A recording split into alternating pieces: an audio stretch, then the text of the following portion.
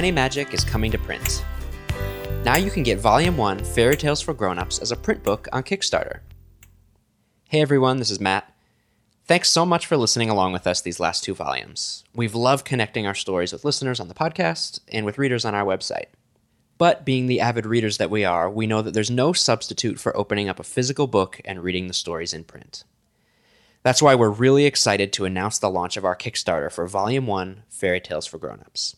For the next 5 weeks, you'll be able to get a print book of all 10 stories when you back our Kickstarter project. You'll also be able to get some other fun rewards, like bookmarks or a postcard with a secret story sent in the mail, or if you feel like going for the top tier, you can even choose the name of a character in one of our upcoming stories. Like all Kickstarter projects, this project is all or nothing, which means we have to make our goal for the book to go to print. By funding us, you'll be helping with the print and production costs, as well as setting us up to publish other volumes in the future.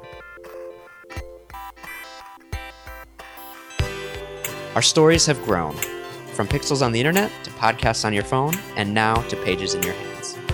So, check out our project on Kickstarter under the name Fairy Tales for Grown-Ups. Thank you so much for your support, and of course, tell all your friends.